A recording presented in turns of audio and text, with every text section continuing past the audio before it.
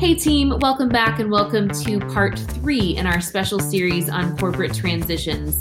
In this space, we talk about dental transitions and how to navigate the sometimes messy path of practice ownership. And as we have discussed, sometimes ownership leads to a transition that isn't to a private buyer. How do those work? Why would I do it and why wouldn't I? In this special 4-part series, we will tackle the corporate sale and all the things you need to know to approach those in an educated and armed with the facts. So welcome to part 3 of our corporate transition series. Quick recap of what we've covered thus far.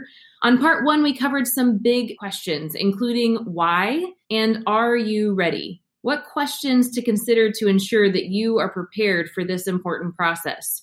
In part 2, we discussed the basics of the deal, including structure, key players, and key terms to know. If you missed either one of those, stop, go back, listen, and then catch back up.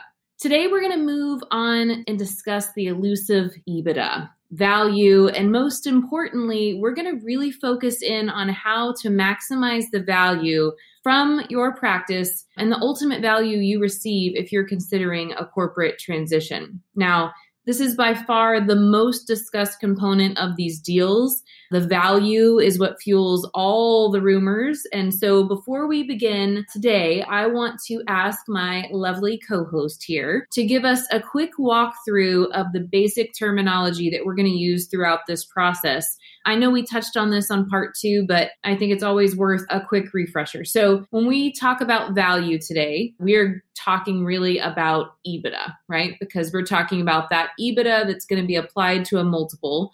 So Charles, in the most basic sense, 20-second elevator answer here. What is your EBITDA? What does it mean? And is this a new term? Great to see you, Christy. Hi. Brett, always great to see you as well. Yeah, the elevator pitch on what EBITDA is just simply the profitability of the business. So the biggest example is $1 million business and there's 50% overhead. And so the overhead is defined as I'm not paying the doctor, I'm not paying the associate, all payroll taxes, interest, depreciation, amortization, it's all the crap. And so the thing that people need to understand is it's the profitability that equals your EBITDA. But when you're calculating the value of your business, then there's an EBITDA and there's an EBITDA after paying the doctors to do the work. And so, in the example I always use is like if you had a surgery practice and it was $1 million practice, 50% overhead, you're like, hey, my EBITDA is $500,000. Your EBITDA is not $500,000. Your EBITDA is $500,000, but somebody still has to do the work. In a surgery practice, you would have to pay someone as much as 40% to do the work. So you have an EBITDA, yes, of $500,000 before the doctor, but after the doctor, you may only have a $100,000 EBITDA. So even if you get this crazy multiple of 8, 9, whatever that may be, you have to understand that's still not attractive for the surgery practice at the $1 million to even sell. So there's these calculations that have to be done that make sense. And so obviously the lower the overhead, the higher the value. And that's the simple version to any business itself. Absolutely. So that is super helpful. So keep that in mind as we kind of work through this. Now, what we will kind of focus on here, we'll touch on financially kind of how we're going to improve that value. But I think it's important to start first and talk about what improves the value overall that maybe isn't showing up on your profit and loss, right? Because I think that's important to understand is that in these deals, there's more than just the numbers that are showing up on your financials. There's a lot of pieces of these deals that make sense. So, Charles, what I'm wanting to do is I'm wanting to talk about what buyers are looking for. I want to kind of do a little rapid fire here. So I want to talk to you. I'm going to kind of give you a few things, and I want you to give us kind of a short kind of summary of why these things matter and what buyers are looking for in this area. So first, let's talk about financially, right? What are buyers looking for when we talk about our collections overall? Okay, I'm going to try to get 60 to 90 seconds on each of these 5 or 6 questions you're going to ask. Good luck. That's not your strong suit. I know. Cut me off. Okay. So the first thing you're going to look for, a business is going to look for is consistency. Any buyer wants to see consistency. So if you're buying a business, again, it's $1 million business, million in 2019, million in 20, million 21, the consistency is there. So they love that from a buyer perspective. The bank, private equity, so they also love to see the growth. So if I got a practice that's consistently growing, million, million one, million two, that is certainly advantageous. For my orthodontist, they love to see production growth. Your consistency may be million, 1,050,000, 1,000,001 collections, but man, if I can see it, or the bank can see that your production is actually, at 1,500,000 because you just had this major uptick, that's exciting for them. So consistency with growth and looking at the internal mechanisms to see what's causing it to grow. Okay, that's consistency of financials. Let's talk about just financials overall, right? Clearly clean or messy, and who does them and how they look kind of on paper. QuickBooks, what do they like to see when they look at your financials that you're producing monthly? Let me tell you what they don't like, because this is super common. My spouse is doing, some entries. I work with this bookkeeper, then the accountant cleans it up, and we clean those up once a year. If that's you, you need to understand that you have a mess. They are looking for clean financial statements that have all of these things broken out, literally calculating all of these discretionaries and perks and interest and all these add backs tied to bank accounts, tied to having a clean balance sheet. They want to see that on a monthly basis. So they want professional accounting, dental specific books done on a monthly basis. So that's super important, because in the end, you're an owner and you need to be controlling those numbers. If they're investing in you, they don't have control, or you don't have control over needing to see what they're buying. It makes them a little nervous and hesitant, and you're not as attractive. So they don't want to see just a yellow pad of paper with your profit and loss that you give to your accountant once a year to create some financials. That's not good. It's, Christy, is when you value businesses, I like how we don't give them a quote on their valuation until we see that they're either clean or a mess. Mess, we charge more to clean up the mess.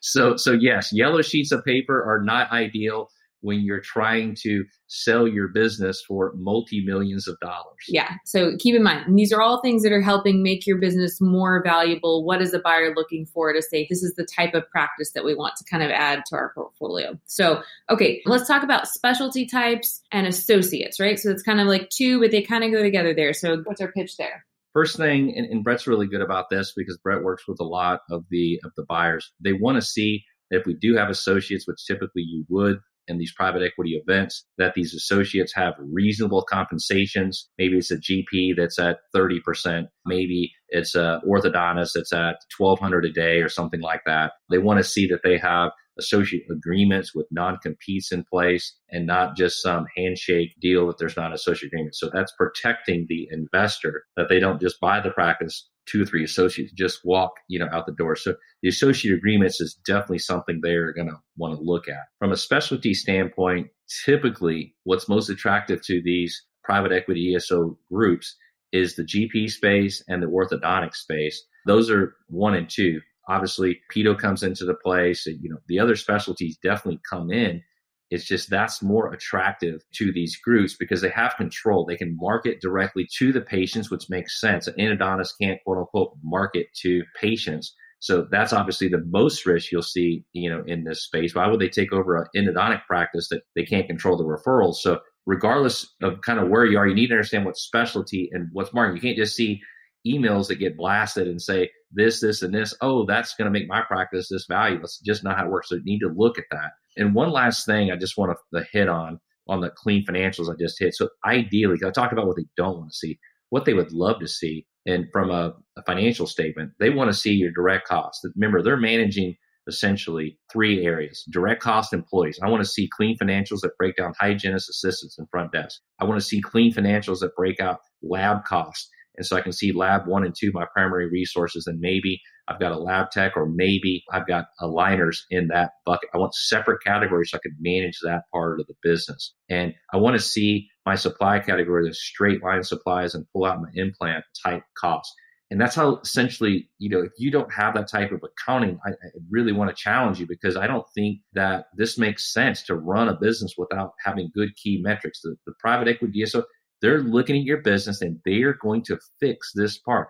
Why wouldn't you fix this part of your business now, create a higher cash flow, higher margin for yourself that gives you so many more opportunities, private equity or not, you need to be very conscious and very focused on running that business. Yep, absolutely. And so and we're definitely going to touch on maximizing profitability and kind of maximizing that here in a moment. Okay, so one more piece we want to touch on before I'm going to shift over. I'm going to talk to Brett about what buyers are looking for in a doctor partner. But before we go there, size, locations, room to grow, chairs, kind of what are buyers looking for when they look at kind of the size of your practice, not necessarily collection level, but more actual kind of footprint and space, a number of locations.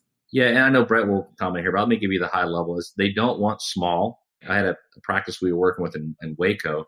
It was a 4-chair practice. It was an unbelievable practice, like $2 million practice with 50% overhead. So ideally, it looks amazing, but it was a super doctor that did everything, nothing they could refer out. Everything was super organized and clean. But the problem, was it just space? How are they really going to grow that? So space definitely matters. And I know that location, not just like, Frisco or Plano, but just the geographic area of the Dallas-Fort Worth Metroplex, the geographic area of Denver. Those things absolutely matter compared to the, rural, McAllen, Texas, all Medicaid practice. That is not attractive for a lot of these groups because it has to do with just finding people to work in those spaces. So, Brett, I know that's really a lot when you're looking at partners that fit. What are the things that I leave off there? Yeah, room to grow, which you mentioned, is very important. The practices don't need to be gigantic, but a lot of times when a buyer is looking to invest in you and invest into a practice, what else could we do here? Is there additional room for extra chairs? Or are there more ops? Is there an inefficient use of space somewhere? Because once I put my marketing engine, my big DSO marketing engine behind this practice, and we get more patients coming in and we get more interest, is there a place to put them?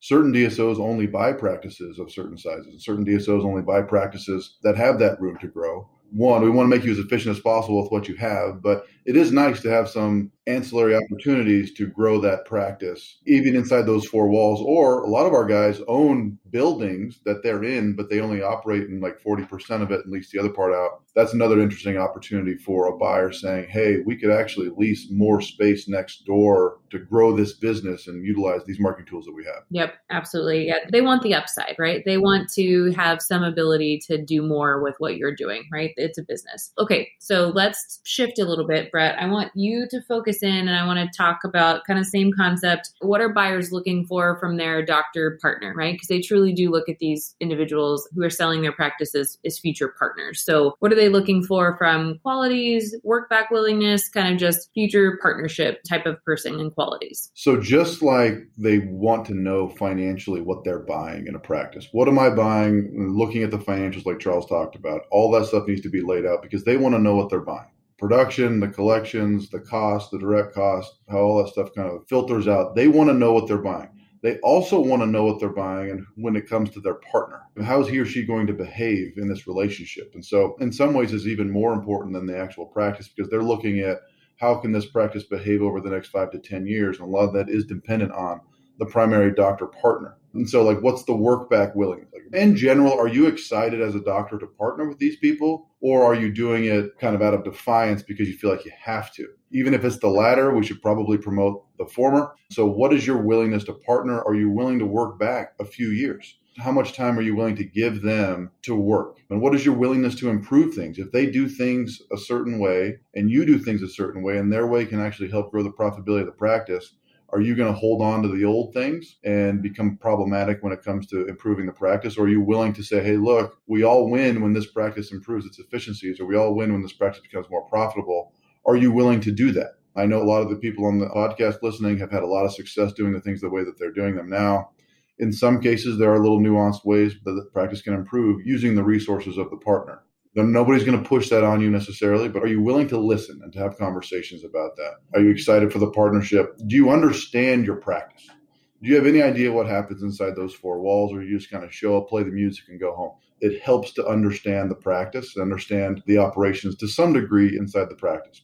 Like, are you requiring a fair compensation arrangement? Do you want to be paid a bunch? Do you want to be paid way too little? All of these things affect the value of the practice. Just, are your compensation preferences reasonable? And, as far as the doctor is concerned, are the associates willing to work as well? How dependent are you on referrals? This is kind of a practice thing, but it also comes down to the doctor and how much he hustles the referrals, especially like on the specialty side. So Are you very dependent on referrals? Are you willing to hustle referrals? And then finally, in terms of the grander scheme, what is your influence in the area? Do you have influence with other doctors of other specialties in the area that could possibly help them grow their company inside that geographic region? Yes. So, Brett, I 100% agree. And I think that, as we prep these clients, knowing how they're going to be interviewed, we've seen these interviews and we've literally seen some of these sellers that say, quote unquote, they're ready, but after they do the interview, their quote unquote partner doesn't want to become their partner because they're not committed. And so what we're trying to do is not waste people's time. I mean, that would just simply waste a ton of your time, our time, and their time as well. So you need to know how this process is going to work. Honestly, if we can pull out that your financial plan is ready, that this will be a life-changing event for you. Yes, all these 3-5 year kind of commitments and work back, you understand your business, you know what you're getting yourself into, and all those things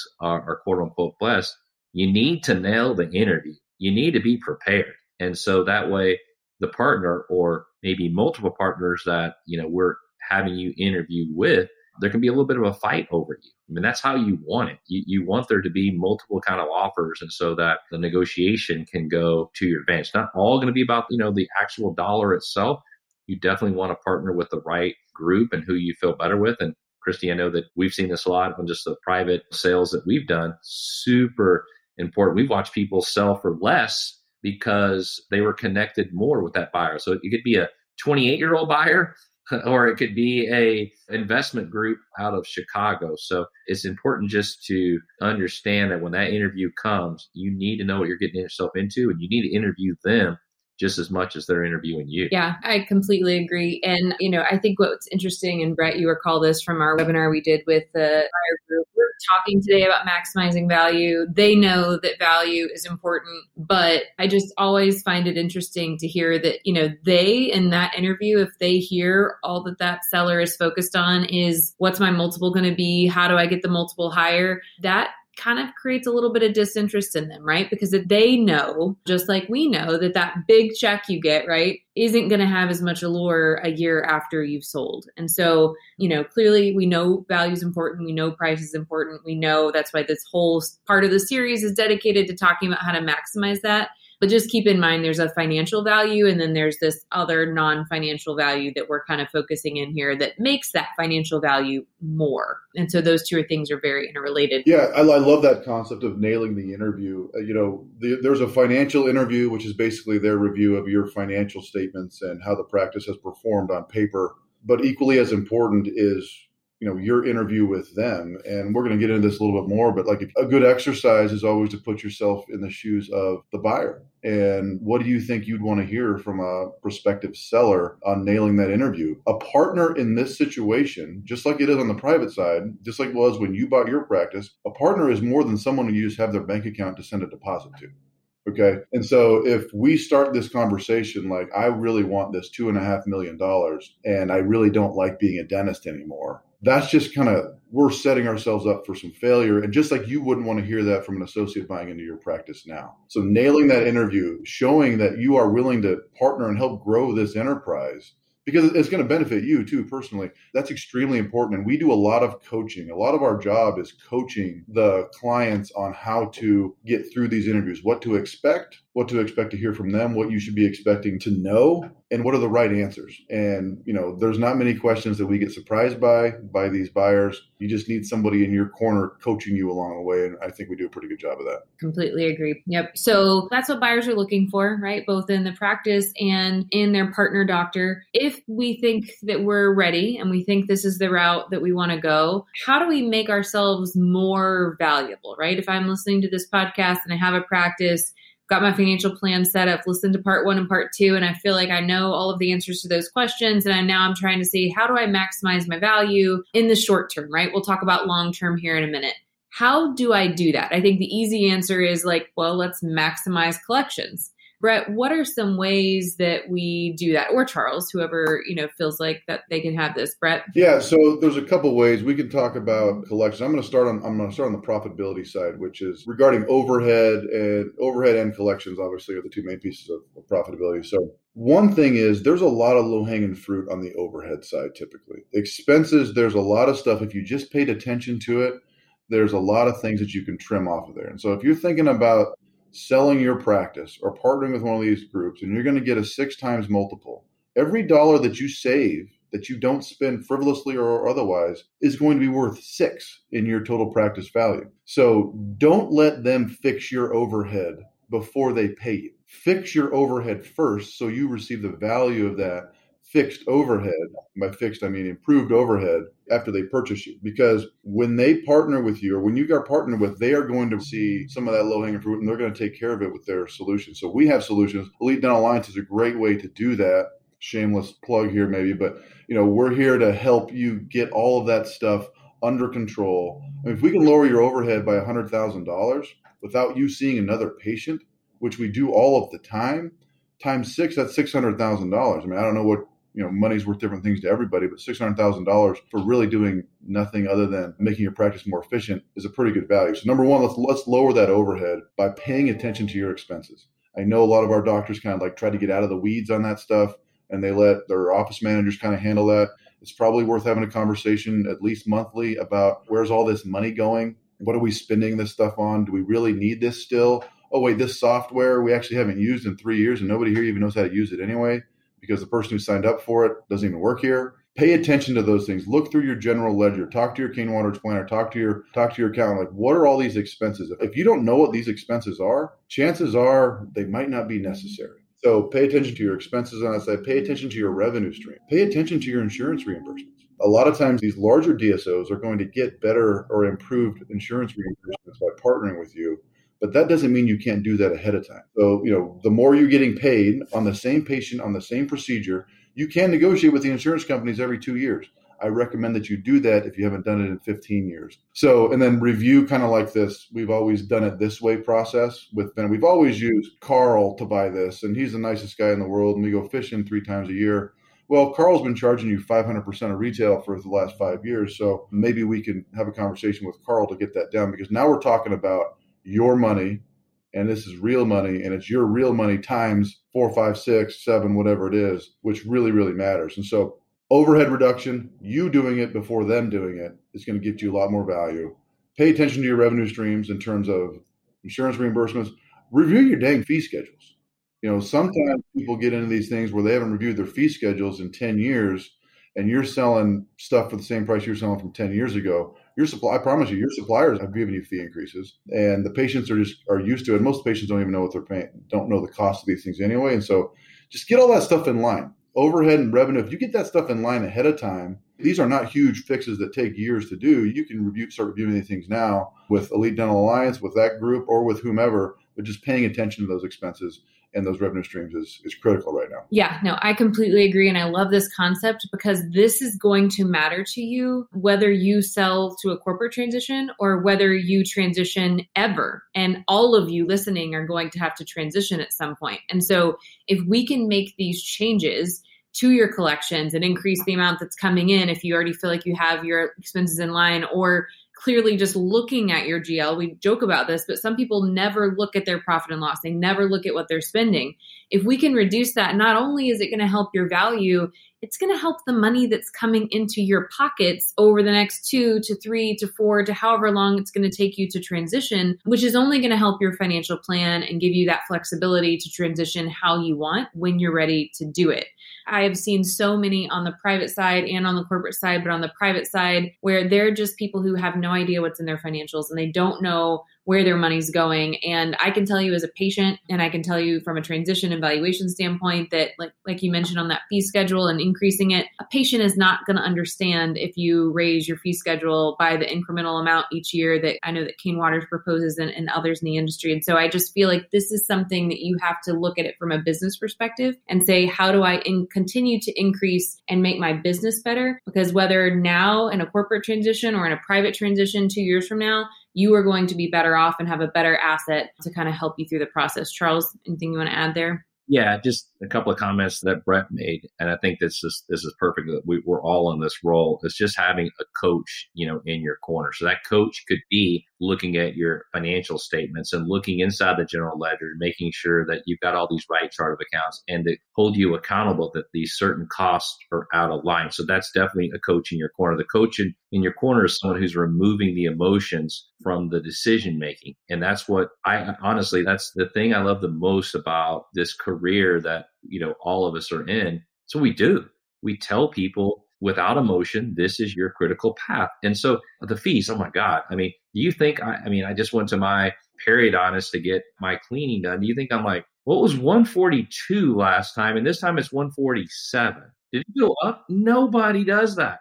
The only person who's thinking about that $7, $10 increase is the doctor. So, we're not shy on charging appropriate, fees for what we do. We're good at what we do. We charge that fee and, we want you to do the same. And I love too, just the independent review of these practices and seeing that when there's certain parts of the practice, it could be case acceptance. It could be new patient flow. It could be the hygiene department and the perio diagnosis. It could be the return on investment from each individual hygiene, whatever that is, the numbers, if they're put in the right place, can tell the advisor what is wrong. And then once you know what is wrong, then you bring that consultant specifically to that problem to fix it. Okay. And so most of these doctors will just look at their numbers maybe once a year. It's like, I don't really look at my numbers kind of guy. Well, if you don't look at your numbers kind of guy, then more than likely you are leaving 2, 3, 4, 5% literally on the table. And for a $2 million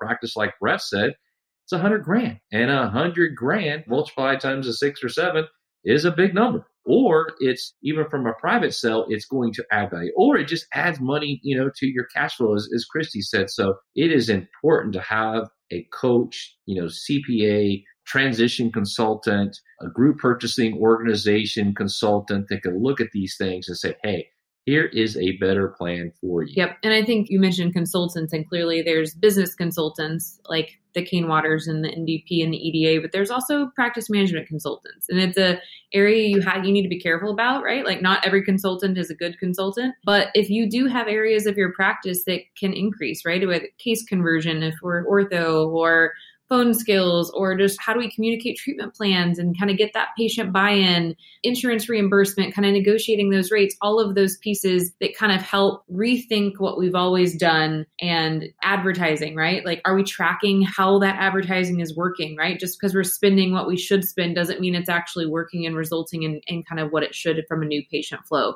So just really taking a step back and looking at your practice from a different perspective and saying, just because we've always done this doesn't mean anything. Like, walk me through what a new patient does when they come through my door, act like I'm a new patient, treat me, experience it from a different perspective. I think that you can kind of just make your practice better overall, and then clearly maximize the value from this transition standpoint and the profitability. Okay, so these are all short-term things that you can spend a few weeks, a few months kind of culling through, shopping some providers, and kind of making that value increase. What if I am listening to this part of the series, and I say, hey, I'm not ready yet, right? I'm on a growth curve, I'm growing, but I know based on me, based on where I am, that this is something that I am going to be interested in the future, right? So I'm longer term out, let's say 4 or 5 years. What do I change? What are some out of the box changes that I can do to mitigate risk or to prepare for this kind of ultimate transition? And Brett, I want to start with you here. Yeah. So all of these changes that can help your practice, you don't need to sell your practice to do this stuff. There's really no downside to running a better, more profitable practice. Whether you buy it, whether you sell it, whether you keep it, it doesn't really matter. And, we talk about those short-term fixes. If we have a conversation from the beginning of our first conversation to the close date, even if you're totally ready, that's still going to be about a 6-month process. So there's time in there to make your practice more efficient and make your practice more profitable, just in that small amount of time between when we first talk to when you close. For those of you who are in the longer term kind of timeline, I want to run this practice for a couple more years. I see some big growth, all these things. This is all about risk. And it's all about risk mitigation. How your value is determined by the buyer is about the risk. So the more risk you can reduce for the buyer, the more valuable your practice becomes. So just put yourself in the shoes of the buyer, like we talked about before. Or if you had already bought a practice, if you bought into a practice, try and remember the things that gave you pause when you were in that buying process. You're concerned that the senior doc is going to slow down or go away. You're concerned that they're going to undermine your processes.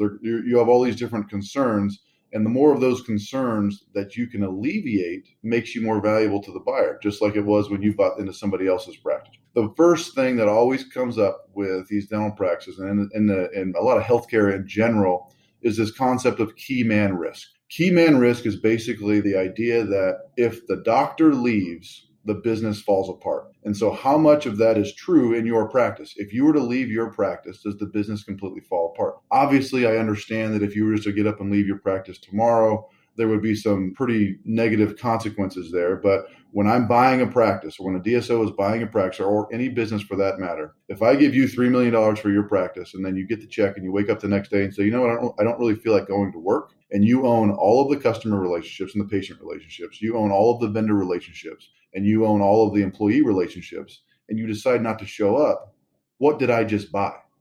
And so that's what we call key man risk. So alleviating the key man risk. How do we alleviate this key man risk of where I'm so valuable in this practice that this practice/business doesn't work without me? This comes up a lot. So how do we alleviate that? We do it with, like what Charles talked about before, with associates. In some cases, so with longer term play, can you get an associate in there that can work and that would be excited to work for the future partner as you kind of transition out of the practice? If you have a one doctor practice, I don't recommend bringing in two doctors. That's absolutely not what I'm saying. But if you have more work than you probably know what to do with, or if your practice is on the growth curve, you can be aggressive with associates to help them kind of offset some of this key man risk idea. So there's someone in the practice producing, even if you're not. And so if you're the entire business, you do all the case presentations, all the production, all the sales, all the marketing, you even clean the bathrooms, there's a lot of key man risk in that practice, and associates can do that. The other thing that can alleviate that is processes and programs and systems inside the practice where every decision is not made by you on the fly as the doctor, as the owner. Are there systems set up where the practice can kind of run without you in some cases? Does hygiene need your approval on every time they have to take 2 or 3 steps in one direction? What are the systems in place? What are the corporate policies in place? These are businesses. These are multi-million-dollar businesses. And I think you need to start thinking of them that way every day when you're in that practice. If I were to leave, how does this practice behave? And how can I set that up to behave better when I'm gone? So key man risk is kind of the big thing. I hope that makes some kind of sense. I think Charles had a thought on the key man risk side. I'm all about examples. So my example earlier about the Waco guy, that's key man risk right there. He did everything. He was the guy. He has gone through all of the curriculum, from this group to that group. He teaches and lectures. That's key man risk. The opposite is, hey, I've got 4 locations in Charlotte, North Carolina, and I have long-term associates in each of the locations, and I'm only there clinically 1 day a week, and I manage all of it. I've got a kind of a CFO type person that's in, this thing just runs automatic. That is ideal for an investor because they can see that the key man risk in this example is actually really low. It's interesting to put yourself in that other person's shoes because, the doctor themselves, when they run the whole thing, they are the risk. If there's something happen to them, that you have to know that, and that's why they need that commitment for you to be there. And so sometimes that long commitment they're asking for, you're giving up a lot of cash, so you've got to have a financial plan that shows you that even if you give up 5 years of owner income down to associate income, that this still is a good financial decision for you. And it can be, it's counterintuitive to some, right? Because we work their whole life. I've talked to so many kind of more established, kind of nearing retirement or nearing transition age doctors who say, I'm the name, people come to me, they want me, and they're proud of that, and you should be. But that is not a good thing in this type of environment because we have to prove out that is transferable. And so I've worked with practices that are, he's super producer. So that person who does more than kind of the average producer, and they have been able to show that associates have been able to come in and out, right, over time, and that is transferable. Having no hygiene, which is also common in my experience, and kind of seeing those doctors that are super doctor heavy and there's not as much hygiene because we don't care as much about hygiene. That's not what we clinically like doing. Like the big cases, kind of we like that piece. So we've kind of neglected kind of keeping up that hygiene piece. A good solid hygiene practice kind of mitigates some risk too from what can we keep this going because that staff's going to be there. So I absolutely think that kind of shifting your mindset of yes, I am the name and I can still do that, but I have to prove out that this is transferable is going to be the way to mitigate kind of what you guys have been talking about. So completely agree. Hiring a team, I think, is another kind of concept here. If you're kind of far out, and we've kind of hit on this multiple times, but I kind of feel like it's important enough to say for a second or third time. If you are 3-4 years out and you are listening to this and there are pieces of this that maybe you don't have a plan or you're not sure how exactly to do it, hiring the Kane Waters to clean your financials and make sure you're ready, hiring the EDAs to help you have some profitability and clean up and find all that low-hanging fruit that the buyer is going to find anyway, hiring someone to do what you cannot do or do not have time to do or do not have interest in doing is critical. If you know transition is in your future, but it's not quite here yet, that's okay. NDP is here to help listen to your goals and tell you, is what you're thinking reasonable or is it not? Hiring a team. I will say it 500 more times because that is so important to let you do what you do best and then have a team that can kind of help support you on maybe what isn't your strong suit or isn't something you care to put as much focus on. Brett, you had something? Yes, I can just hear the people on the podcast saying, well, I'm supposed to reduce my overhead, but now you're telling me to hire a bunch of people. And so, which hiring people is going to increase my overhead. And so this hiring a team concept, let's just be clear what we're talking about. Like, these are people who understand the process and understand how to get you to where your goals are, that have your best interest at heart. And so say you hire all these consultants, and the consultants don't work for free. And so like, oh, that's going to raise my overhead. Well, here's the little fact behind this. If you have a consultancy fee this year and then you sell your practice this year, that consultancy fee is not going to go against your EBITDA in terms of the value of your practice, because it's a one-time expense that is not going to be recurring after you sell your practice. And so basically, if there's a consultant fee of $50,000 this year and a buyer purchases your practice, they're going to add back that $50,000 expense because they know it's non-recurring. So it doesn't really cost you money. It's not going to lower the value of your practice.